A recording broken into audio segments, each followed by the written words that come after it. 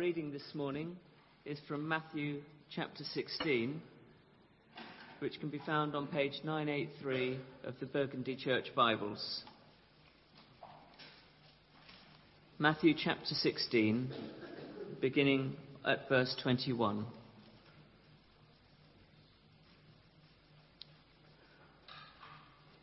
From that time on, Jesus began to explain to his disciples that he must go to Jerusalem and suffer many things at the hands of the elders, the chief priests, and the teachers of the law, and that he must be killed, and on the third day be raised to life.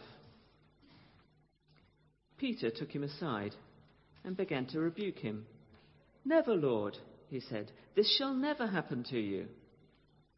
Jesus turned and said to Peter, "Get behind me, Satan. You are a stumbling block to me. You do not have in mind the concerns of God, but merely human concerns." Then Jesus said to his disciples, "Whoever wants to be my disciple must deny themselves and take up their cross and follow me. For whoever wants to save their life will lose it, but whoever loses their life for me will find it. What good will it be for someone to gain the whole world, yet forfeit their soul? Or what can anyone give in exchange for their soul? For the Son of Man is going to come in his Father's glory with his angels, and then he will reward each person according to what they have done. Truly, I tell you, some who are standing here will not taste death before they see the Son of Man coming in his kingdom." Thanks, Chris, very much. Let's pray together and ask God to help us with that passage. Lord, we're very grateful to be able to be here this morning, and we're very grateful to have the Word of God on our laps, open in front of us.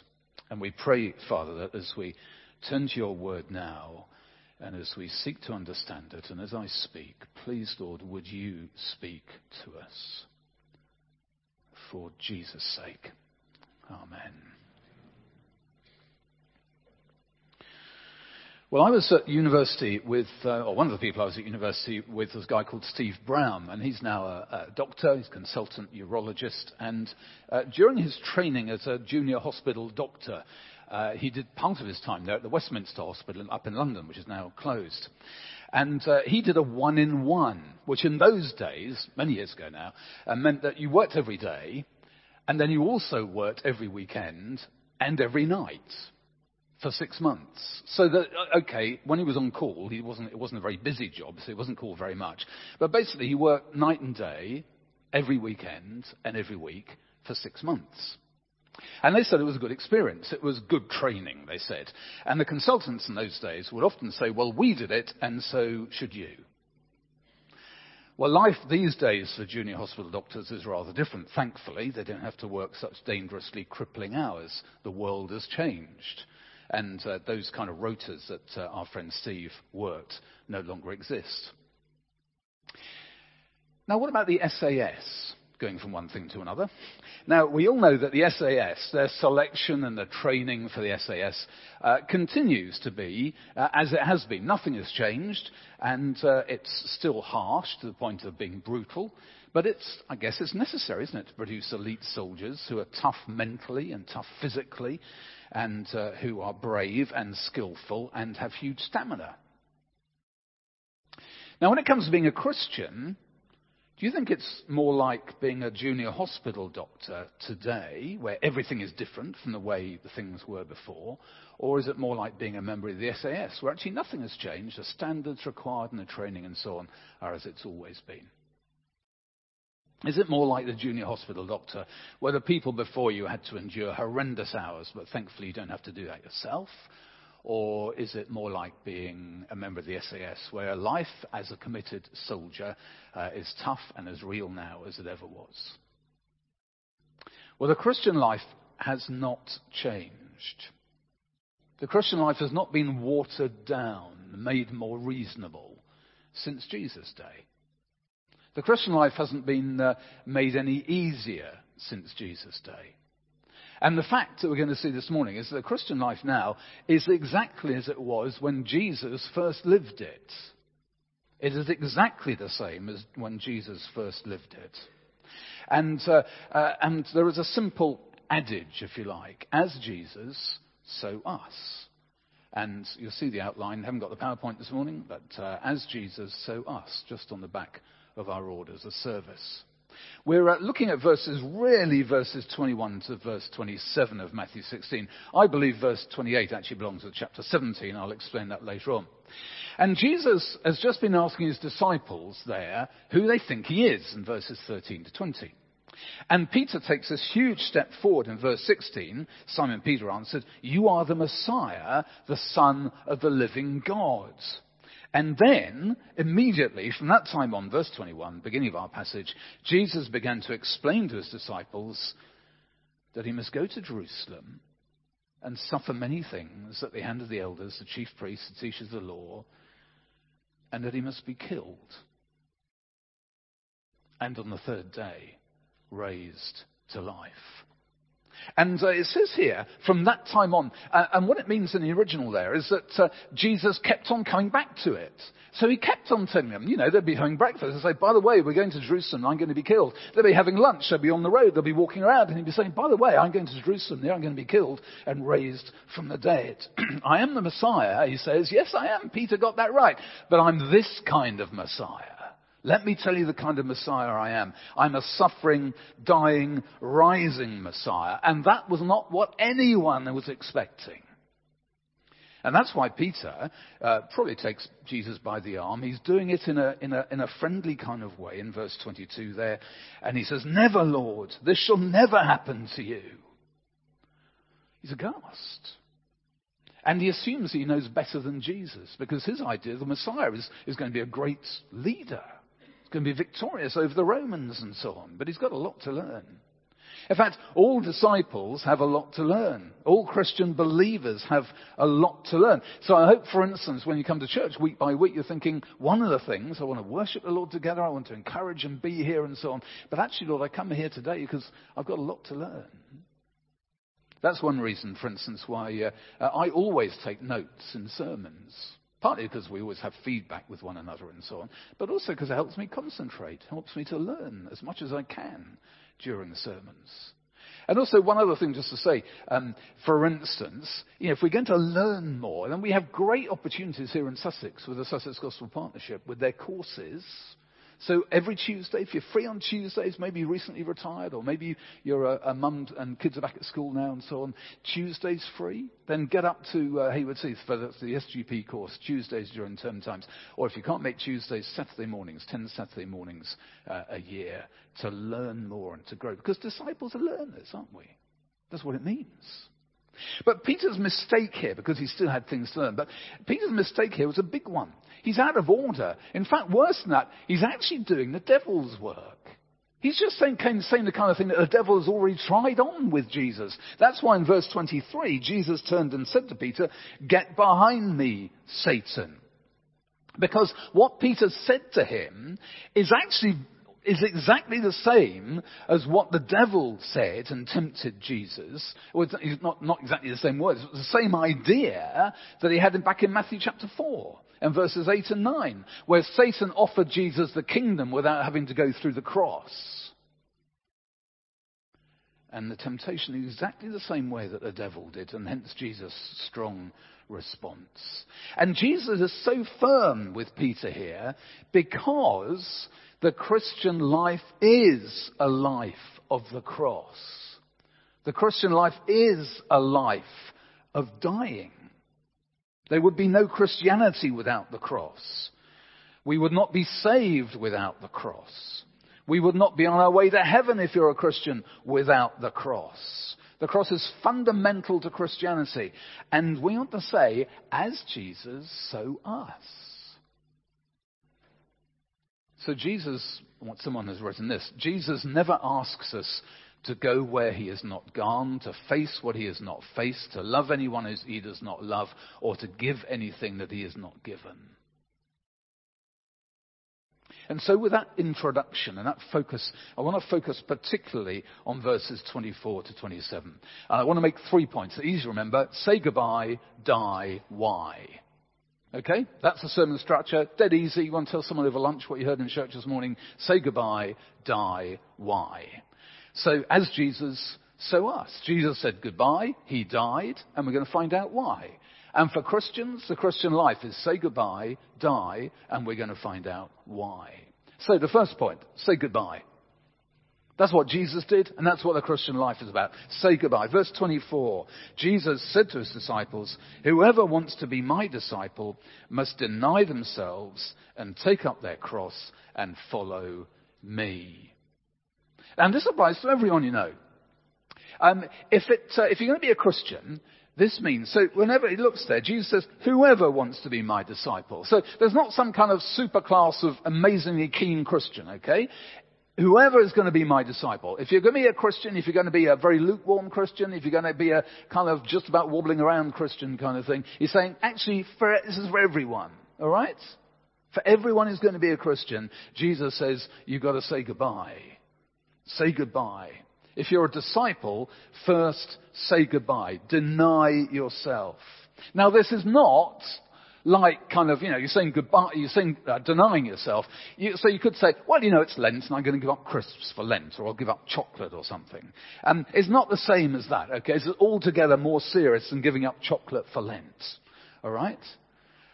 This is serious. In fact, it is the precise opposite of what Peter wanted Jesus to do. That's why Jesus said, get behind me, Satan. Peter, you see, was trying to preserve Jesus. But discipleship abandons all self-preservation. Our goal, at all times and in all circumstances, and whatever cost, that we will become the means by which God is able to do his work and fulfill his purpose, irrespective of the personal implications to ourselves. It is the opposite of being selfish. We're talking about being selfless. And it's the opposite of being selfish. To be honest, I really struggle with Christians who are really selfish. Because it is the absolute opposite of what it means to be a Christian. To be a Christian means to be selfless, not to be selfish. It's a radical commitment. We're losing ourselves. We're denying ourselves. The book I was pushing last Sunday, or Sunday before, was it? Yeah. And we've sold all the copies. We're getting some more in. I was hoping we'd have them by today, but they haven't come yet. And the book title, We Died Before We Came Here. People were saying, well, you're going to North Africa as Christian missionaries. You may die. The response, that's okay. We died before we came here in North Africa. We denied ourselves. We died to ourselves. It's all for Jesus now. And if we die serving the Lord in North Africa, well, we actually died before we came here, so that's all right. If you want to be a disciple of Jesus, he says you must deny yourself. You must. We cannot be half-hearted. There is no other way. Life is no longer about us. It's about Jesus. It's about other people. It's about serving people. It's no longer about you. So say goodbye to yourself. If you're going to be a Christian, just simply say goodbye to yourself. Say goodbye to selfishness. And as we do so, we remember that is exactly what Jesus did. On the night before he died, he was sweating great drops of blood at the thought of the cross and the thought of your sins and mine being funneled down into him on that day. And he wanted his Father to find another way if there was one, but there wasn't. And Jesus, in the greatest act of selflessness in human history, said, not my will, but yours. And he said goodbye to himself. as he committed himself to die for us. As Jesus, so us. Say goodbye. Second, die. Die. Here's a prayer of John Wesley. I am no longer my own, but yours. Put me to what you will. Put me to doing. Put me to suffering. Let me be employed for you or laid aside for you. Let me be full. Let me be empty. Let me have all things. Let me have nothing. I freely and wholeheartedly yield all things to you. Your pleasure and disposal. And now, glorious and blessed God, Father, Son, and Holy Spirit, you are mine and I am yours. So be it. And this covenant now made on earth, let it be satisfied in heaven. Amen. Now this say goodbye, die, it's got two parts. First of all, take up your cross, and second, follow Jesus. But they're linked up together. Take up your cross and follow me. Now, some people might be heard to say, well, my arthritis is my cross to bear in this life. Or my disabled child, or my daughter-in-law, or my unemployment is my cross to bear in life. So I just want to say, to take up your cross is not just coping with difficult circumstances. When Jesus took up his cross, or most likely just a wooden crossbeam, he was going to die. It's a one-way street. And he was marching to his own execution, carrying the instrument of his own death. And for us to take up our cross, as for Jesus, is a conscious decision. It's a conscious commitment to Jesus. It's deciding, I am now, of this moment, committing myself to follow Jesus Christ. Come what may. My life is not my own. I've died to my old ways of living. I've died to my selfishness and all my self-seeking, because I know a selfish person will never be happy.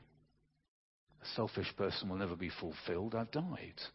I've taken up my cross. My life based on me is gone. It is history forever. And again, you see, this is what Peter was telling Jesus not to do. He was saying, don't die, Jesus. You're the Messiah. Messiahs don't get crucified. Don't die. And Jesus says, I am going to die. I am going to be crucified. It's the only way to deal with the sin of the world. And everyone who wants to identify with me must do the same. Everyone. Have you done that? Have you made a decision in your life that now it's Jesus? My life now to be lived for him. Well, if you haven't, and you know you should, then please stop delaying. Stop putting it off. Today is the day for commitment, isn't it? Why not just simply read verse 24 to Jesus and tell him you want to do that? And taking up your cross, it's a one-off decision to follow him, but it means also an ongoing commitment. Giuseppe, well, you won't know, he died a long time ago. Giuseppe Garibaldi, the revered Italian general, not the biscuit, but the revered Italian general. In some ways, father of modern Italy. And he said, as he was wanting people to follow him, as he sought to fight for Italy, he said, he that loves Italy, let him follow me. I promise him hardship, suffering, death. But he that loves Italy, let him follow me. And for Jesus too. You could just take his words there. Him that loves Jesus, let him follow Jesus. Follow Jesus every day of your life. Every day. It's not always easy. Jesus never said it would be. But it is real life. It's not necessarily an invitation to martyrdom, but he's just saying it's the only way to find fullness of life is to lose it by giving it to God. And as we give our lives to God, then he gives his to us. You see, the secret of a changed life is to understand that actually it's an exchanged life. Your life for him. The Christian life is Jesus replacing us with himself. So it's no longer I who live, but Christ who lives in me. And then someone who becomes a Christian and they start serving Jesus and serving others, that person will find life.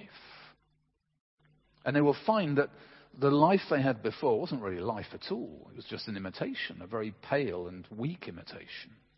But they will find full and abundant life that is actually a life of service, a life of serving others, a life of loving others. Say goodbye. Die. Why?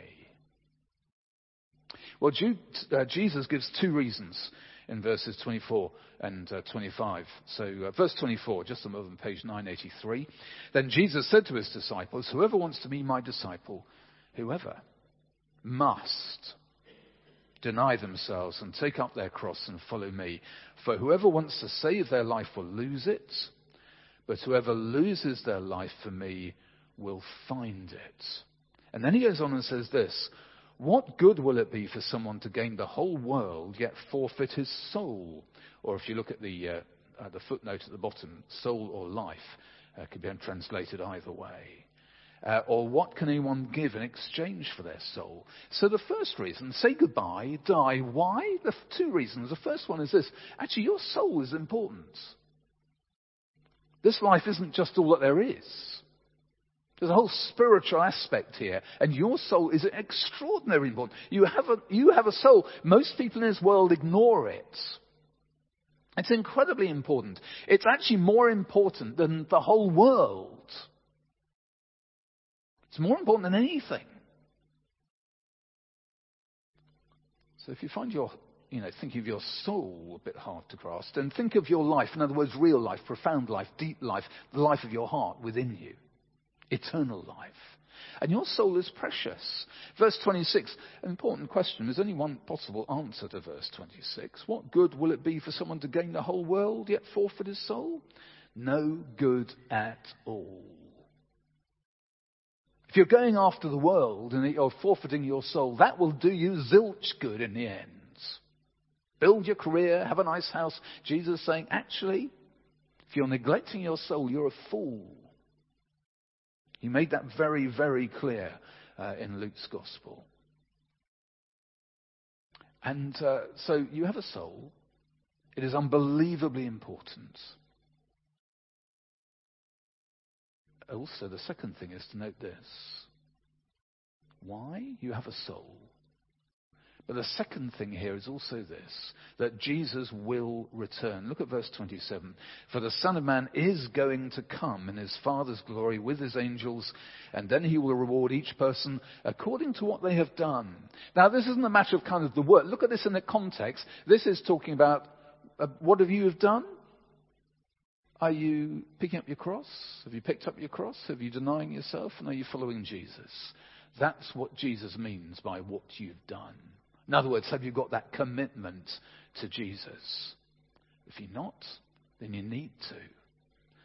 Now, and then just a word about verse 28. Truly I tell you, some who are standing here will not taste death before they see the Son of Man coming in his kingdom. Now, what is that all about?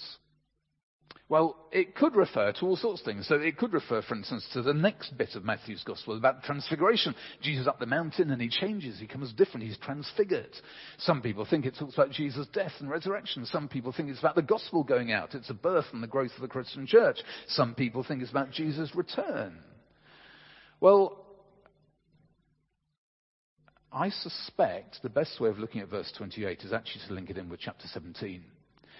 And while chapter 17 may only be one of the fulfillments, because it could be like looking at mountains that are distant, they all seem quite close together. And so it could be that it actually is meant to be fulfilled in all sorts of different ways. But I think it certainly links in with chapter 17. So let's leave it there in chapter 17, shall we? For this morning, As Jesus, so us. And so what we do as Christian people, and as Jesus did, say goodbye and die. And why do we do that? We do that because your soul is important, and one day Jesus will return. One day he will return to this earth. We know not when, but he will as the judge of all. Say goodbye and die. As Jesus, so us. We're going to be quiet for just a moment, and then David's going to lead us in our prayers.